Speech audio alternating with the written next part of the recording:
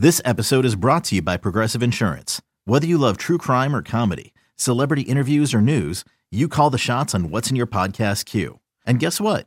Now you can call them on your auto insurance too with the Name Your Price tool from Progressive. It works just the way it sounds.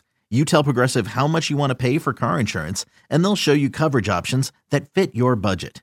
Get your quote today at Progressive.com to join the over 28 million drivers who trust Progressive. Progressive Casualty Insurance Company and Affiliates. Price and coverage match limited by state law.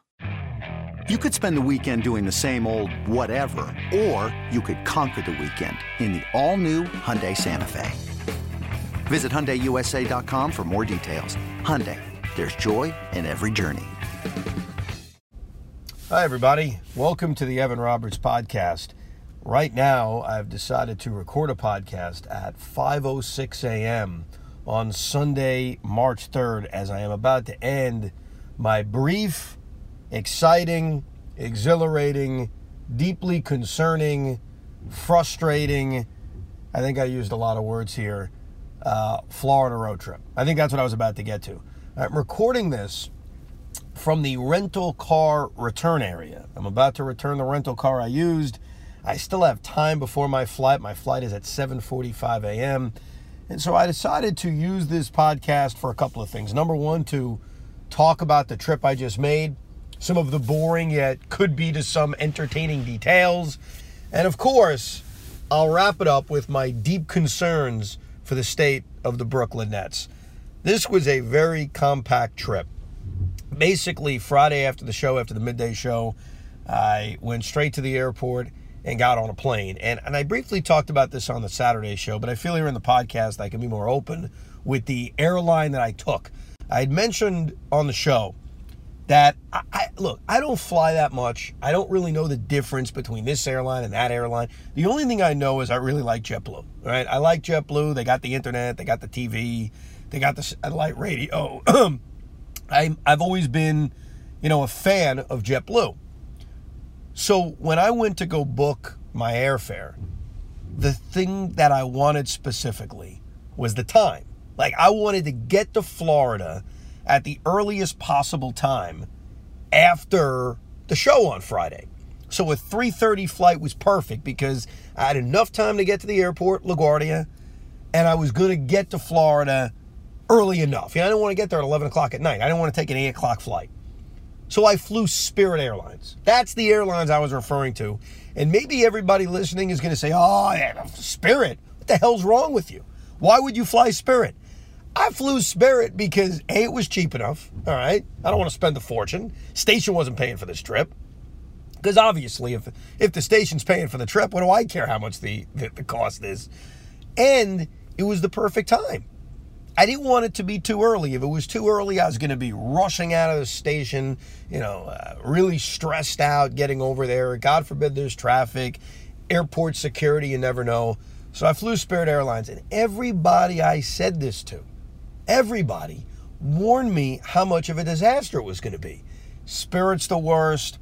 You'll be lucky to get there in one piece. There's definitely going to be delays. It's going to be just a nightmare. And so obviously I was freaked out about this, thinking, boy, this is going to be awful.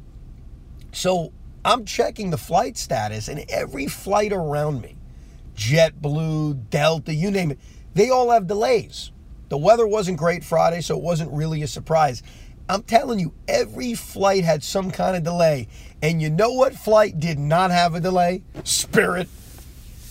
I took off on time. Now, I get what Spirit tries to do, and a lot of these airlines do it now. They try to charge you for everything. And I look at it this way. If I'm getting a service for what I'm charging, I'm willing to pay it. And trust me, I'll get to another service I paid for in Florida. Don't use that imagination. That had to do with parking near the American Airlines Center, which was similar. I paid money for something, but it was worth it. So they make you pay for the kind of seat that you want on the plane. I ended up paying, I think, like $30 or $40 to sit towards the front of the plane and to have a more comfortable seat. To me, $30, $40 for a comfortable seat on a 3.5-hour flight, I'm doing it. I'm not going to bitch about that. The last thing I want to do on a plane ride is sit like a sardine. And I admit, I looked at the back of the plane when I got on it. Yeah, the seats were pretty small. If I didn't pay the extra 30 or 40 bucks to sit in a extra comfortable seat, I would have been bitching and complaining. But you know what? You get what you pay for. You pay the extra money, you got a comfortable seat. I had no problem with it. And so I did pay. They got me to pay an extra, I think it was $40 to be honest with you. I'm trying to remember what it cost to sit in a more comfortable seat. But the bottom line is Spirit Airlines got me where I needed to go. So I don't have this negative connotation to it. Meanwhile, every other airline had a delay. So Spirit, if you're listening, I know you got a bad reputation, and I'm probably going to be one and done with your airlines, but you guys got the job done. So I got to Fort Lauderdale because that's where I needed to fly into. There just wasn't a lot of good flights into West Palm Beach, which is closer to Port St. Lucie, because my plan was to spend the night in Port St. Lucie, Florida, wake up early, boom, I'm near the ballpark, and away we go, do a show, watch the game, all that. So I got into Fort Lauderdale around 6:45, 7 o'clock at night, and I made the decision to, instead of DVRing the net game and watching the net game when I got to the hotel, to listen to it. And I think Bob Houston and Tim Capstraw did a great job. The problem was they're delivering me this message of suckitude. They're the ones telling me about how freaking awful the Nets were going to play Friday night against the Charlotte Hornets. And, I'll spend part of this podcast on the Nets. If you're not deeply concerned about this team, if you're not fretting that they may actually miss the playoffs, I don't know what the hell you're watching. Because it's not just that they've lost 3 in a row. It's not just that they've lost to Washington, Charlotte, and Miami, one non-playoff team, 2 borderline playoff teams in the Eastern Conference. They have gotten their freaking asses kicked for 3 straight games, 2 of them at home. They have played absolutely no defense. Their zone defense has been figured out around the league. Their shooting hasn't been great.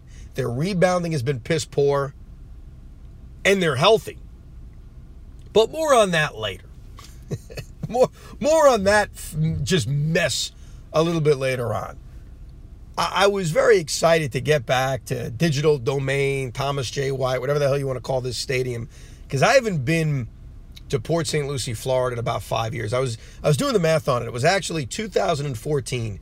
In 2014, I drove down to Florida and did a very extensive spring training trip where I hit a lot of different places. And that was right before they built the West Palm Beach Stadium, because building that stadium in West Palm for the Nationals and the Astros has probably been huge for this area, because one of the issues the Mets have had is that there just aren't a lot of teams that train around them. You got the handful of teams in Jupiter, and during this period of time, 13, 14, 12, you had Vieira, you had Melbourne, you had Orlando. None of these places that close.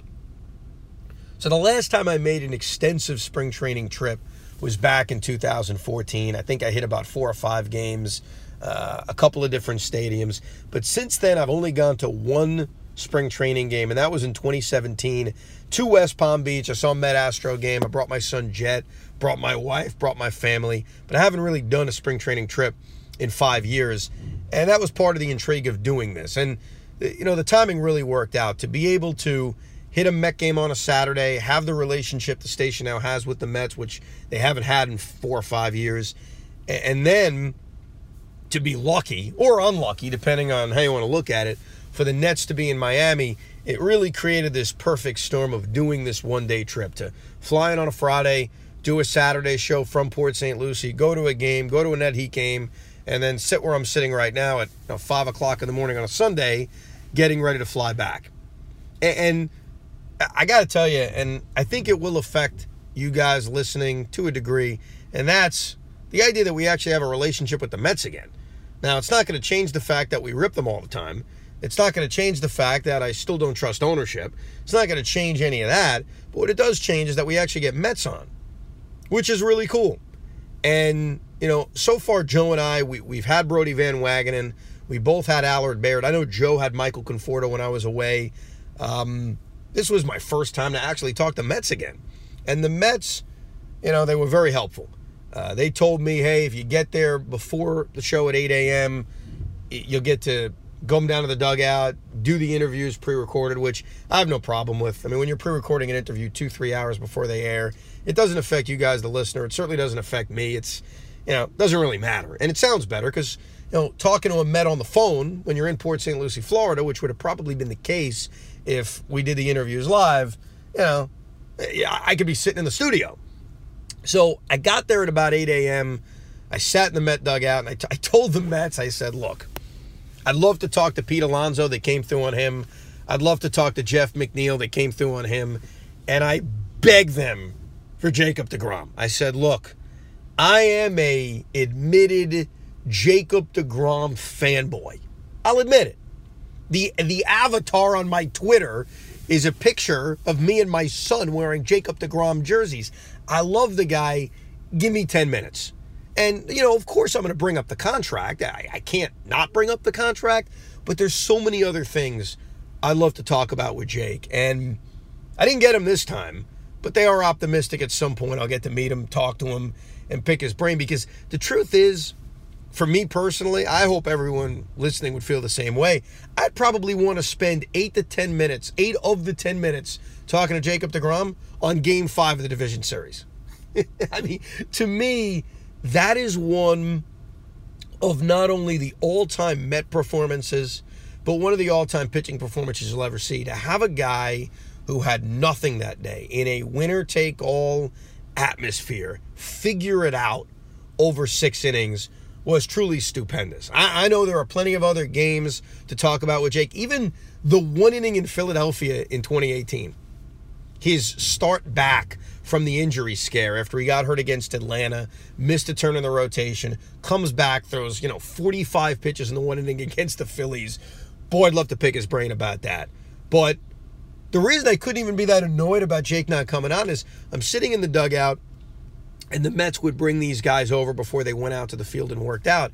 And the first guy on the field, the day after making his spring training start in Lakeland, was Jacob deGrom. Runs right out of the dugout, maybe to avoid me, I don't know.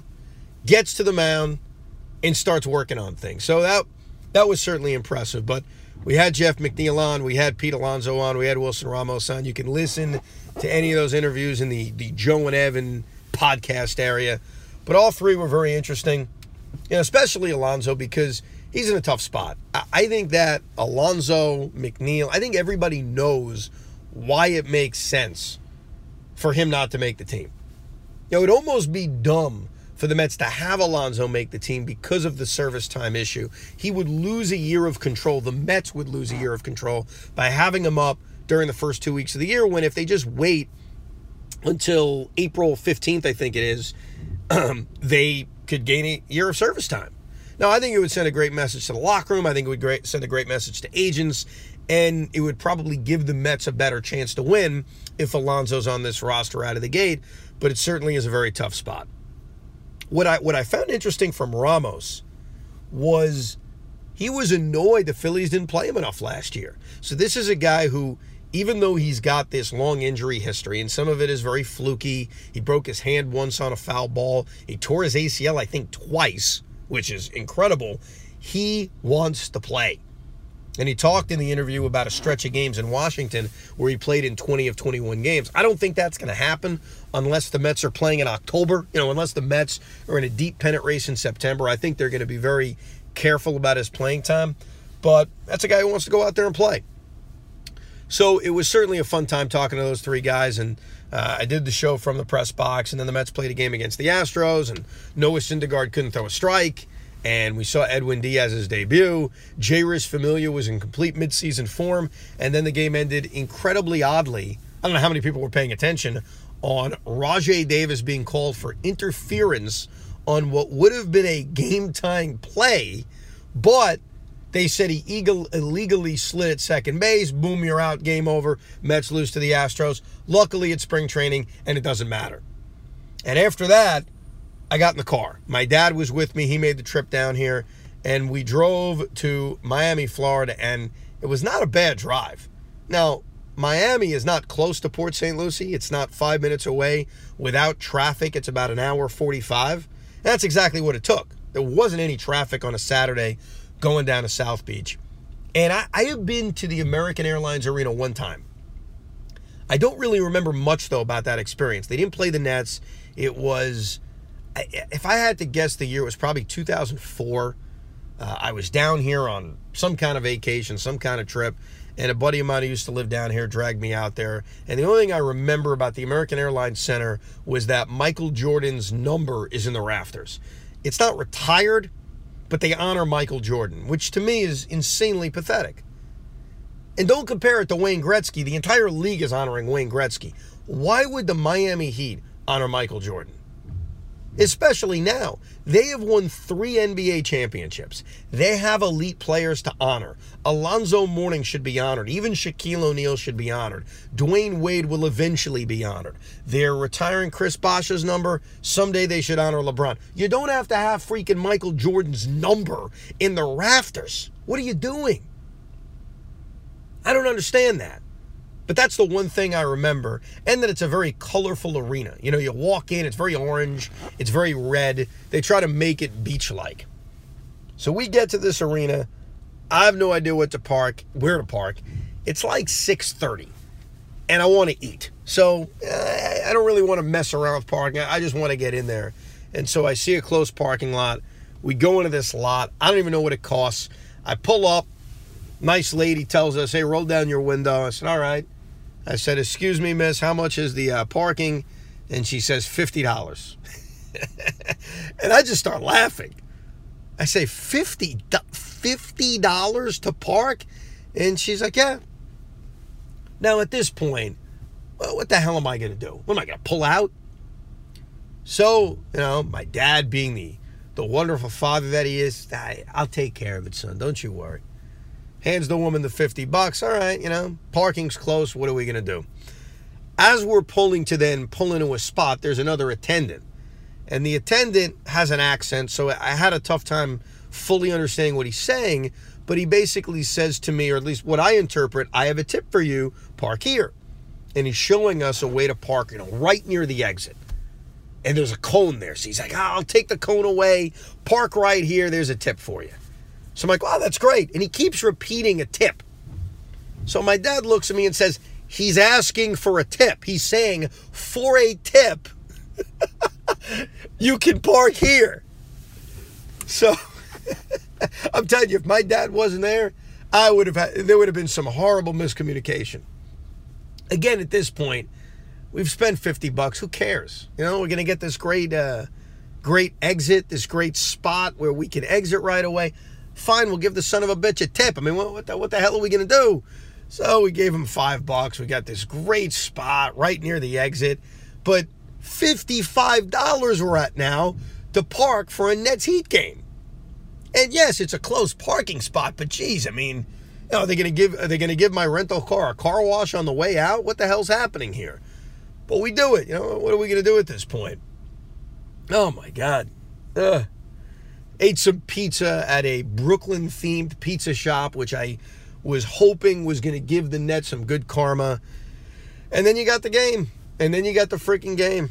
Oh, my God. And, you know, for anybody who says the NBA is a game where you only have to turn on the last 2 minutes, I present to you the last 3 games the Nets have played.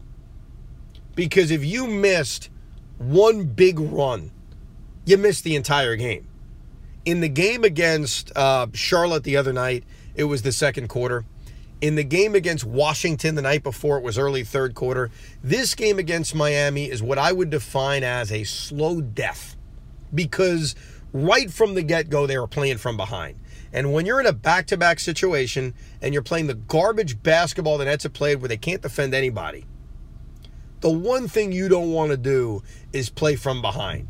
And so in the first half of this game, it ranged between being down by 9 and being down by about 4. So you're not being blown out, but you're always playing from behind. In the first 8 minutes of this game, they couldn't stop anybody. I mean, the Heat were scoring on every possession. Kelly Olynyk is doing whatever the hell he wants. It was absurd. Just absurd. Abayo was doing whatever the hell he wants. There's no Hassan Whiteside in this game. There's no Goran Dragic in this game. Offensively, it was just D'Angelo Russell. And then the offense went completely flat. D'Angelo Russell disappeared, and the Heat closed the first half on a run to expand this lead into the high teens. All right, you know what? Get off to a good start in the third quarter. Maybe they get back in this game. They just got smoked in the third quarter.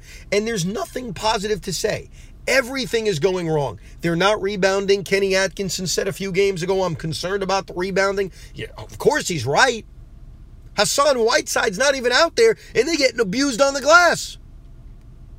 The three-point shot is not going down.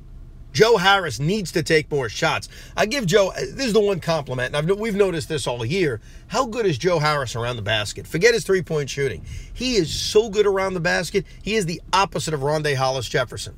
Now, Rondae Hollis Jefferson's been buried until the game's out of hand. Then they'll go small with him and give him some burden. Same with Jared Dudley. But offensively, the threes aren't going down. They're turning the ball over. Caris LeVert looks nothing like the blossoming star he was pre-injury. Dinwiddie was just an absolute mess yesterday, and I'm not going to get on him. It's only his second game back. But they are finally a healthy basketball team, and they're playing their worst ball of the year. And they're really doing it at the worst time, because that monster road trip, which we've been eyeing for months, it's almost here. Well, they're one game under 500 now. They've got Dallas, Cleveland at home, at Atlanta, home Detroit. I mean, my God, they got to win. They got to win all these games. Because even if they somehow miraculously won the next four, which I have zero confidence they're going to do, they still don't have that much of a cushion going into that final stretch of the year. And they're showing no sign of turning things around. And where are the adjustments from Kenny Atkinson? They have figured out the net zone defense now. So I sit here at 5:30 in the morning at a rental car return area, absolutely panicked that this team is not going to make the playoffs. Right now, I don't think they are. And then you factor in that some of these Eastern Conference teams are starting to play a lot better. The Magic with this great road win against Indiana. They're playing a lot better. The Pistons are playing a lot better. And if one other team, along with Orlando and Detroit, jumps the Nets, they miss the playoffs altogether. And after the way this season has gone, and now they're healthy too, if they miss the playoffs, I'm sorry, it's a disaster. And don't tell me, well, but Evan, what if they win the lottery? First of all, they're not winning the freaking lottery. Okay, they're not winning the lottery with a 3% chance.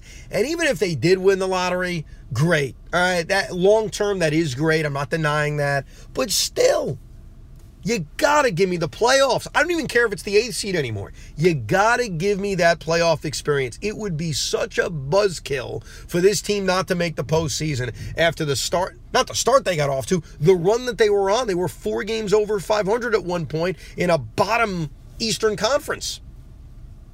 But right now, I don't think they're making it. I mean, does anybody really think they're going to turn this thing around now? They're finally healthy, and they're playing crap basketball. And there's a hole on this roster. I get that. And that hole was never fixed by Sean Marks, and that's the 4 spot.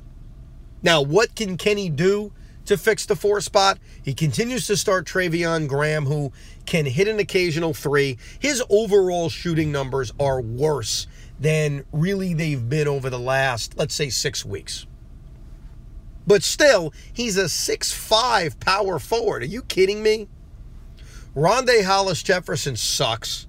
Jared Dudley is what he is.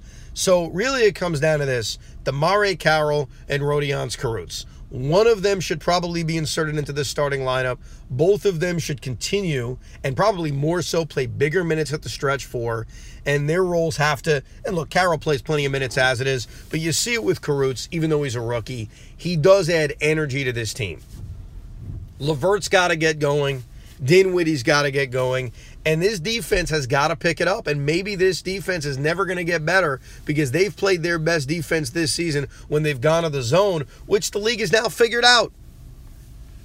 But even if they start playing better, this road trip is so brutal. I mean, they are facing all playoff quality teams on a 7-game road trip. Their best case scenario is probably 2-5. Well, they're 1 game under 500 now.